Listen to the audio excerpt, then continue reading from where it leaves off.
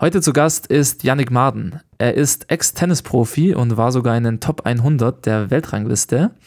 Und für diese Unterhaltung hatten wir leider nur 25 Minuten Zeit, da Yannick aufgrund des Tennis immer noch viel unterwegs ist.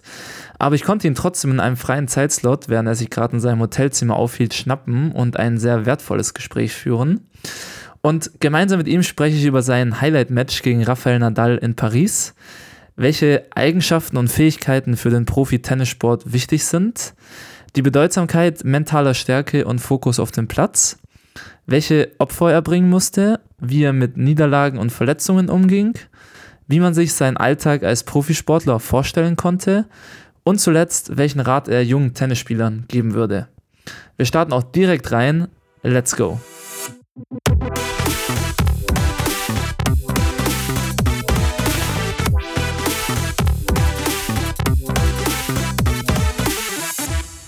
Yannick, als erste Frage würde mich interessieren, was bisher so dein einprägsamstes Match in deiner Tenniskarriere war, was du je hattest.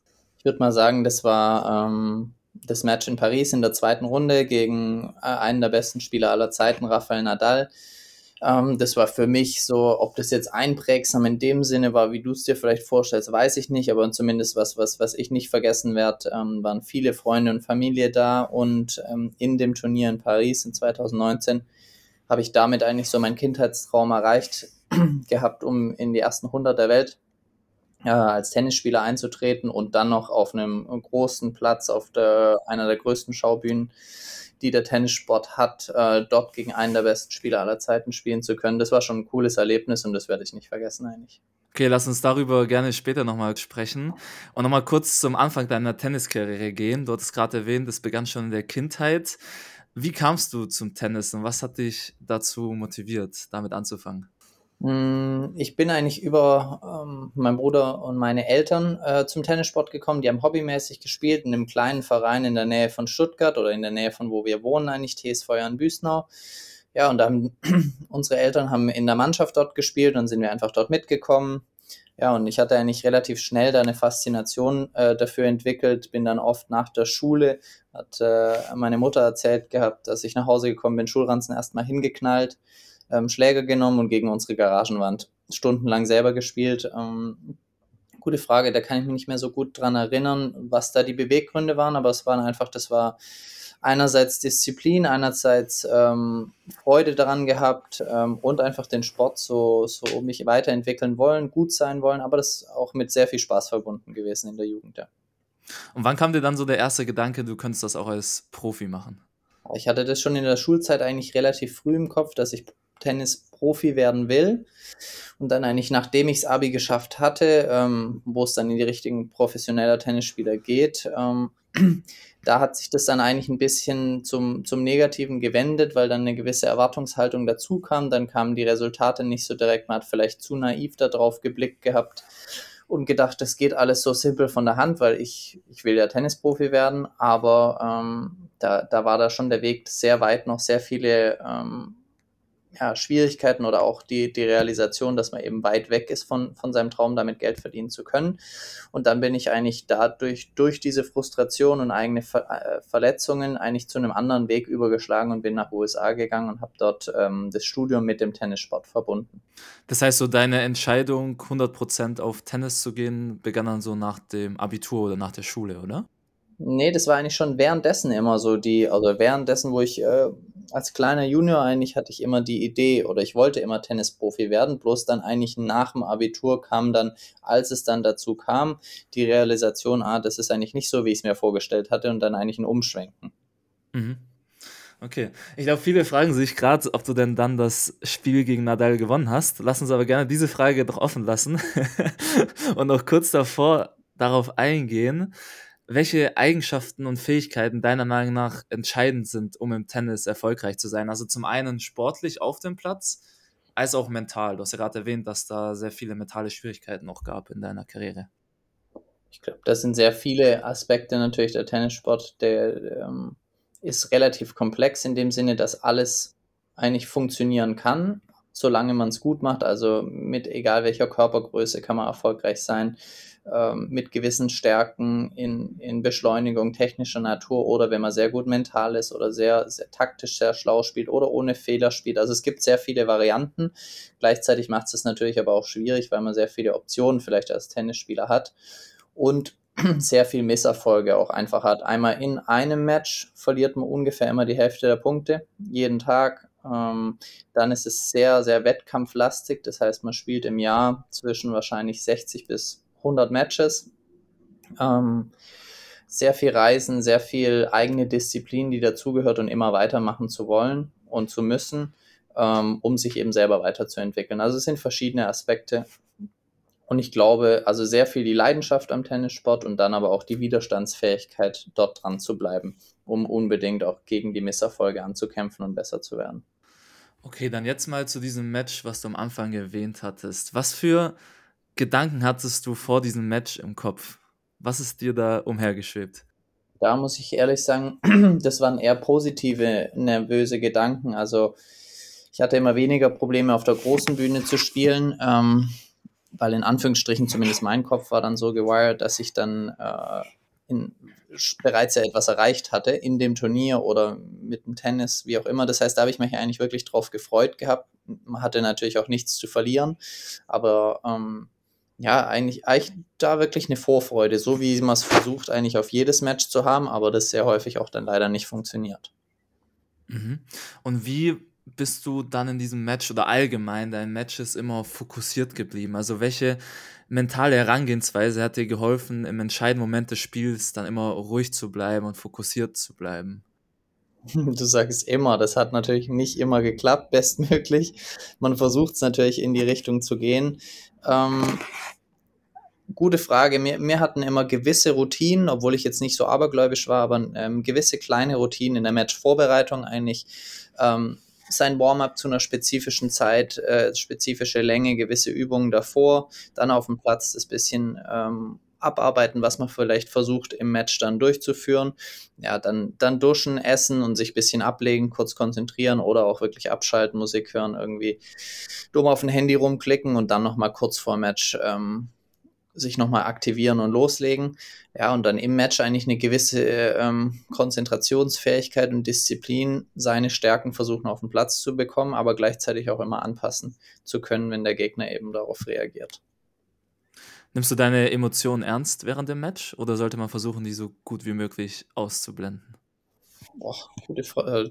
Die Frage habe ich noch nie gehört. Definier dann ernst nehmen, weil ich weiß nicht genau, auf was du raus hinaus willst. Ja, vielleicht, wenn du gerade einen Punkt verlierst und demotiviert bist, schaffst du es irgendwie, diese Emotionen auszublenden oder bleiben die trotzdem in deinem Kopf drinnen? Also demotiviert vielleicht das falsche Wort, aber ich denke mal, du willst hinaus drauf, wenn man eben Punkte verliert, dass du frustriert bist oder extrem genervt oder wie auch immer man es nennen will. Ich glaube, ausschalten geht da nicht und man versucht es, glaube ich, bestmöglich unter Kontrolle zu haben und natürlich nicht überschwappen zu lassen, sodass man vielleicht in positiven Varianten auch diese negativen Gedanken nutzen kann, um sich anzuspornen. Das natürlich geht nicht immer, weil im Endeffekt über viel Frustration entsteht Adrenalin und je mehr Spannung im Körper entsteht, desto schwerer ist es oft gut Tennis zu spielen. Aber ich glaube, man kann schon versuchen, diese Gedanken zumindest immer wieder zu nutzen, um einfach diesen Stress zu versuchen, den man hat, ins Gewinnen umzumünzen. Einfach zu probieren, das Bestmögliche dann weiterzumachen. Cool. Und jetzt die Antwort, auf die viele schon warten. Wie ging das Match gegen Nadal dann aus? Ja, das habe ich sehr unerwarteterweise natürlich verloren. Das Ergebnis war 6-1, 6-2, 6-4, aber ich war damit wirklich zufrieden. Das war ein gutes Match. Was heißt zufrieden mit dem Verlieren? Aber wie schon angedeutet, ja, die Erwartungshaltung in so einem Match war dann nicht so, dass man das Match gewinnen muss. Aber wirklich eine gute Erfahrung, weil ich auch ein gutes Match eigentlich auf den Platz gelegt hatte und dann gesehen habe, vor allem im dritten Satz, dass wenn ich an meinen Möglichkeiten vielleicht mehr am oberen Limit spiele, dass man wirklich auch wettkampfsfähig ist mit den Besten. Nicht in dem Sinne, an dem Tag hat es offensichtlich nicht gereicht zu gewinnen, aber das war ein cooles Match. Stark, okay, cool. Yannick, jetzt würde mich interessieren, du hast ja vorher erwähnt, du warst sehr viel unterwegs oder bist immer noch sehr viel unterwegs, hast sehr viel mit Training zu tun, sehr viel mentales Training, physisches Training, psychisches Training und so weiter. Wie kann man sich so den Alltag eines Profisportlers vorstellen? Also an wie vielen Tagen der Woche trainierst du? Wie sehen deine Wochenenden aus und so weiter? Ähm, Je nachdem unterschiedlich, ob es eine Trainingsphase ist oder Turnierphase ist. Dann fangen wir mal mit dem Trainingsphase an, würde ich mal sagen. 'N halbstündiges Warmmachen am Morgen, dann 1,5 Stunden Tennistraining, duschen, essen, 'ne gewisse kleine Fitnesseinheit oder noch mal 'n Warmmachen vor einer zweiten Trainingseinheit, 2 Stunden circa und dann noch mal 'ne athletische Einheit vielleicht von einer Stunde. Und dann je nachdem, wie die Möglichkeiten und die Zeitsituation ist, noch vielleicht ein regeneratives Training oder eine regenerative Einheit mit dem Physiotherapeuten. Und dann ist es relativ monoton, dass das eben abgearbeitet wird. Und dann gibt es im Training natürlich unterschiedliche Inhalte, die dann der Trainer oder man selber eben versucht durchzuführen. Aber das sieht dann schon anders aus, wenn man auf 'm Turnier ist. Da ist es mehr eine Art von Vorbereitung. Werden die Umfänge normal an den Tagen vor den Matches etwas runtergefahren. Da ist es dann vielleicht zweimal eine Stunde plus Warmmachen, also 1,5 bis, ja, 2 Stunden, 3 Stunden am Tag maximal, wo trainiert wird und ein bisschen mehr Wert gelegt auf mentale Erholung und auf insgesamt physische Regeneration, weil natürlich dann der Wettkampf zehrender ist, auch vom Körperlichen, aber auch vom Mentalen. Ja, und sonst ist es schon natürlich bei einem Leistungssportler eine Art von monotones Leben, weil man ist irgendwo unterwegs zwar auf der Welt, aber man sieht nicht so viel davon und es ist Tag ein, Tag aus, so wie aber bei einem anderen Beruf natürlich auch. Ja, eine Art von Abarbeiten. Man sieht dann vielleicht als Fan oder Zuschauer nur die Matches im Fernsehen, wo dann wirklich das Produkt rauskommt. Aber ja, da ist schon sehr viel Wiederholung und sehr viel Disziplin gehört da dazu, damit es eben so durchgeführt werden kann. Ja, genau, man sieht am Ende nur den Erfolg, aber nicht, den Weg dorthin. Und verbunden damit würde mich auch interessieren, welche Opfer als Profisportler musst du bringen und wie fühlen sich diese für dich an? Also, ich denke jetzt zum Beispiel, dass du ja wahrscheinlich dann kaum Alkohol trinkst, kaum feiern gehst, früh schlafen gehst, Wochenenden immer sehr verplant sind. Also, welche Opfer musst du bringen und wie haben sie sich angefühlt für dich? Ja, ich glaube, die Sachen, die du gerade schon benannt hast, nicht so häufig eben Alkohol trinken, versuchen einigermaßen ordentlich zu essen, ins Bett zu gehen, wenn am nächsten Morgen eben Training angesagt ist, nicht immer mit Freunden feiern können, am Wochenende irgendwas planen können, weil man eben relativ spontan schauen muss, wie weit kommt man im Turnier, ist man noch dort, ist man noch drin. Das waren für mich geringerfügige Opfer, muss ich sagen, die habe ich immer gerne genommen, weil mir eben das andere wichtiger war. Was mir immer schwer gefallen ist, dass es einfach sehr viele Zeit im Jahr ist, wo man unterwegs ist auf Turnieren, also fernab von Familie, Freunde und Leben zu Hause, Leben im Hotel und vor allem dann eben das Unterwegs und Wegsein. Das war mir immer das, was am schwersten gefallen ist, weil man so das Gefühl hat, okay, gewisses Leben zu Hause zieht ein bisschen an einem vorbei. Aber genau, das ist halt die Wahl. Das Gute am Tennisspieler ist, wir sind selbstständig und man kann komplett für sich alleine entscheiden. Das heißt, ich wollte da auch nie jammern oder irgendwie sagen, das war einfach so. Entweder man will es machen oder nicht. Das gehört dazu, aber das war ein schwereres Opfer in die Richtung. Jetzt hattest du vorher erwähnt, du hattest auch schon mal mit, Verletzungen zu kämpfen. Das ist ja, glaube ich, so eine der schlimmsten Sachen, die du als Profisportler erleiden kannst oder halt allgemein krank zu sein. Wie bist du damit umgegangen und was hast du da für dich rausgenommen aus dieser Zeit? Ja, schwierig natürlich. Das hindert dich im Endeffekt daran, eben den Beruf auszuüben oder besser zu werden oder insgesamt auch Geld zu verdienen. Schwierig, da was rauszunehmen. Natürlich besser auf seinen Körper zu achten, versuchen, bessere Leute um sich drumherum zu finden, die einem an den gewissen körperlichen Schwierigkeiten helfen können. Aber sonst, ja, geht's darum, vielleicht eine gewisse Geduld zu wahren und dran zu glauben, dass der Körper eben wie auch immer eben man versucht, den dann aufzutrainieren oder eben zu rehabilitieren, wie der dann drauf reagiert und dass der dann auch hoffentlich auch wieder funktionieren wird. Und dann kann man die Zeit vielleicht nutzen, um ein bisschen mehr zu Hause zu bleiben. Das ging auch für eine gewisse Zeit gut. War für mich dann problematischer, wenn Verletzungen chronischer waren und man dann wirklich Tag ein, Tag aus vielleicht mit gewissen Schmerzen auf dem Platz steht und nicht mehr ganz so frei eben trainieren und spielen kann. Das war eigentlich das Schwierige daran. Ich hatte selten jetzt wirklich ganz langfristige Verletzungen, wo mich dann mehrere Monate rausgenommen hatten. Es waren eher dann diese störenden Verschleißerscheinungen, die dann eigentlich Tag ein, Tag aus genervt haben oder gehindert haben. Hattest du schon mal mit so Negativphasen zu kämpfen, dass du irgendwie innerhalb eines bestimmten Zeitraums irgendwie gar keine gute Phase hattest und mehrere Spiele hintereinander verloren hast? Hattest du sowas schon Ja, mal? klar. Ja. Logisch, klar. Glaube ich, hat jeder Sportler und Tennissportler genauso. Mehrere Male, klar. Dann zweifelt man mehr an seinen eigenen Fähigkeiten, ob man es schaffen kann, ob man was verändern muss, ob die anderen besser sind. Sehr viel so eine Spirale im Kopf, die man irgendwie versuchen muss zu durchbrechen, aber immer leichter gesagt wie getan. Genau, da ist am leichtesten immer dann wahrscheinlich gewisse Matches zu gewinnen, aber da funktioniert auch jeder Kopf des Athleten, glaube ich, anders. Für den einen ist das eine schwieriger, für mich war es immer schwierig, mehrere Male hintereinander zu verlieren und dann so diese Zweifel, die mehr und mehr hochkamen. Wie kommt man wieder raus aus so einer Negativphase? Ich glaube, da gibt es kein einfaches Rezept, außer irgendwie in den Vordergrund legen, dass man ja trotzdem gerne Tennis spielt, trainiert, versucht sich zu verbessern und dran zu glauben, dass die Siege dann natürlich wieder auch kommen, ob auf längere oder auf kurzfristige Sicht, aber zumindest, dass sie kommen werden. Ich glaube, der Unterschied zum Beispiel zu einem Mannschaftssport ist ja auch gerade, dass du alleine auf dem Platz stehst und nachher ganz alleine mit dieser Niederlage umgehen musst, gell? Also es ist nicht so wie im Fußballteam, dass du halt 11 Mann hast, die dann gemeinsam diese Niederlage durchleben, sondern du bist wirklich komplett alleine danach. Ja, das stimmt. Kann ich nicht wirklich viel mitreden. In so einer Art von Teamsport war ich nie, außer dann in einem Mannschaftsspiel eben in der Tennismannschaft im Sommer, was aber nicht genau gleich ist. Ich glaube, es hat Vor- und Nachteile, wie bei vielen Sachen als Mannschaftssportler. Genau, wird vielleicht die Last dann auf mehreren Schultern verteilt. Auf der anderen Seite kann es auch als Mannschaftssportler, denk ich mir, sehr frustrierend sein, wenn du an deine maximale Leistungsfähigkeit an dem Tag rankommst, deine Teamkollegen vielleicht nicht und ihr verliert das Match trotzdem. Das heißt, du kannst nicht besser spielen, aber ihr habt trotzdem verloren. Und so als Tennissportler liegt es halt meistens an dir, aber zumindest weißt du auch, wer dann schuld ist oder wen du zu beschuldigen hast oder wo man was ändern muss. Wie haben dich so deine Lektionen und Erfahrungen, die du jetzt im Tennissport erlebt hast, für dein alltägliches Leben geprägt? Also was hast du da mitgenommen, auch für deinen Alltag, was dich jetzt auch außerhalb des Platzes beeinflusst hat?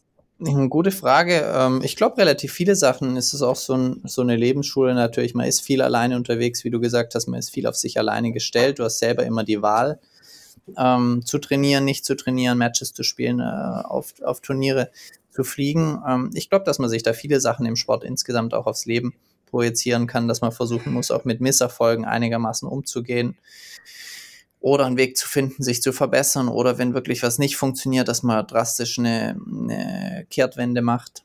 Also ich glaube, relativ viele Sachen kann man sich als Sportler auch fürs Leben rausnehmen und eine gewisse Stressresistenz, die zumindest als Einzelsportler, ich glaube, in jedem Sport, egal ob Tennis oder nicht, mit der man zumindest umgehen muss oder diese emotionale Kontrolle, wenn eben Stresssituationen aufkommen. Das, glaube ich, hat mich dann fürs Leben zumindest in dem Sinne darauf vorbereitet, dass man da in gewissen Situationen einfach ruhig bleiben kann oder muss, um dann noch einigermaßen handlungsfähig zu sein. Mhm, cool. Und du hast ja jetzt erwähnt, du hast dann letztes Jahr, glaube ich, aufgehört, richtig? Mit Turnierspielen. Genau, ja. Ja, im März 2022, genau. Okay. Warum hast du diese Entscheidung getroffen? Ja, das war nach sehr viel Abwägung hin und her, weil ich, wie gesagt, mein ganzes Leben lang Tennis gespielt hatte und das ein großer Bereich von meinem Leben ist. Aber irgendwann dann die Disziplin oder auch dieser unbedingte Wille, einfach sich zu verbessern oder gewisse Ziele noch zu erreichen, nicht mehr so groß waren wie davor. Die ganzen Opfer aber genau gleich blieben oder sogar noch vielleicht höher ausgefallen sind, mehr von zu Hause weg sein. Und ich glaube auch, dass viel von meinen Kindheitsträumen, die ich im Kopf hatte, ich viele davon erreicht hatte und dann einfach zudem mit ein bisschen körperlichen Beschwerden auch einfach dieser Wille, da unbedingt weiterzumachen, nicht mehr so groß war. Und dann habe ich gesagt, da muss eine Änderung her. Okay, und wie sieht dann jetzt dein Tennisalltag aus? Also du spielst ja trotzdem noch weiter. Ja, ich habe jetzt eben noch einen Bundesliga-Vertrag letztes Jahr gehabt und dieses Jahr. Den werde ich auch einhalten. Deswegen, weil das Level natürlich sehr hoch ist, muss ich da oder darf ich auch in dem Bereich noch bestmöglich trainieren, sodass ich dann eben wettkampfsfähig bin, hoffentlich wettkampfsfähig bin. Zudem haben wir ein kleines Projekt in meinem Jugendverein, wo ich angefangen hatte, Tennis zu spielen, gestartet, dass der Verein in Paddelplätze investiert hat. Ein Kollege von mir und ich haben das versucht im Endeffekt anzuzetteln und dort das jetzt operativ zu managen. Und ich bin seit diesem Jahr 10 bis 15 Wochen bin ich unterwegs mit einer ungarischen Spielerin als Trainer. Das sind so gerade die Pfeiler in meinem Leben und mal schauen, wie sich das dann alles in die Richtung weiterentwickelt. Okay, cool. Das heißt, du bist trotzdem noch 100% auf den Tennissport fokussiert und hast jetzt nicht irgendwie noch einen anderen Karriereweg eingeschlagen, irgendwie in einem Unternehmen Naja, oder das 'ne Paddel ist ja nicht ganz Tennis, aber zumindest nicht 100 ah ja, aber okay. auf jeden Fall Mhm. relativ viel noch im Tennisbereich. Und ich würde auch gerne im Tennisbereich bleiben. Jetzt hast du grad noch das Thema Trainer erwähnt. Was für 'ne große Rolle spielt der Trainer für dich als Tennisspieler oder hat für dich gespielt? Ich glaube, das sieht dann auch jeder anders oder jeder Spieler anders. Ich sage das mal subjektiv, wie ich sehe. Für mich war es immer wichtig, dass ich mit dem Trainer mich auch auf einer Ebene unterhalten kann, also als Freund oder als Kollege. Dann 'n zweites Paar von Augen, wo eben von außen vielleicht ein bisschen distanzierter draufschauen kann und dann gewisse Tipps gibt und sagt: „Hier, dein Spiel sollte sich vielleicht in der und der Form entwickeln, um besser eben in der Zukunft spielen zu können. Also technisch in der Hinsicht oder auch taktische Auslegung.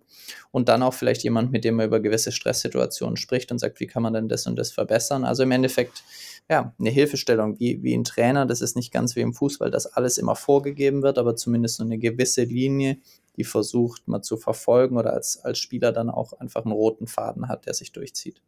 Das heißt, das ist wirklich ein sehr, sehr vertrautes Verhältnis, richtig, zwischen Trainer und Spieler dann? Ja, logisch, klar, wenn der viel unterwegs mitreist, dann ist man schon sehr viele Tage und Wochen, auch Abende ist man zusammen, sodass man natürlich sich auch über gewisse Sachen unterhält und sehr, ja, vertrautes Verhältnis, denke ich, oft notwendig ist, ist aber das sehr subjektiv. Es gibt auch manche Trainer, die versuchen, das sehr zu trennen, die sind dann nur auf dem Platz dabei und auf der Anlage, aber nicht wirklich abends beim Abendessen oder die versuchen sich ein bisschen zu distanzieren, sodass sie ihre Arbeit dann ein bisschen direkter und klarer rüberbringen können. Also ich glaube, da gibt es kein richtig oder falsch. Mhm. So, Yannick, jetzt geht uns gleich die Zeit aus. Ich hätte noch eine allerletzte Frage an dich. Welchen Rat würdest du jungen Tennisspielern geben, die auch davon träumen, in die Profikarriere reinzugehen?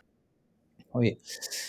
Ähm, Ich gehe mal davon aus, wenn die schon träumen, in die Profikarriere zu gehen, dann ist die Leidenschaft für den Sport da, was ich glaube, dass es A und O ist. Das Zweite ist dann 'ne gewisse Willensstärke, Konzentrationsfähigkeit und Lernbereitschaft an den Tag zu legen, dass man eben mit Misserfolgen umgehen kann, weil man auf die langfristige Sicht versucht, sich eben zu verbessern und weiß, dass man sich verbessern muss auch, sonst wird es nicht reichen, da in der Weltspitze mitzuspielen.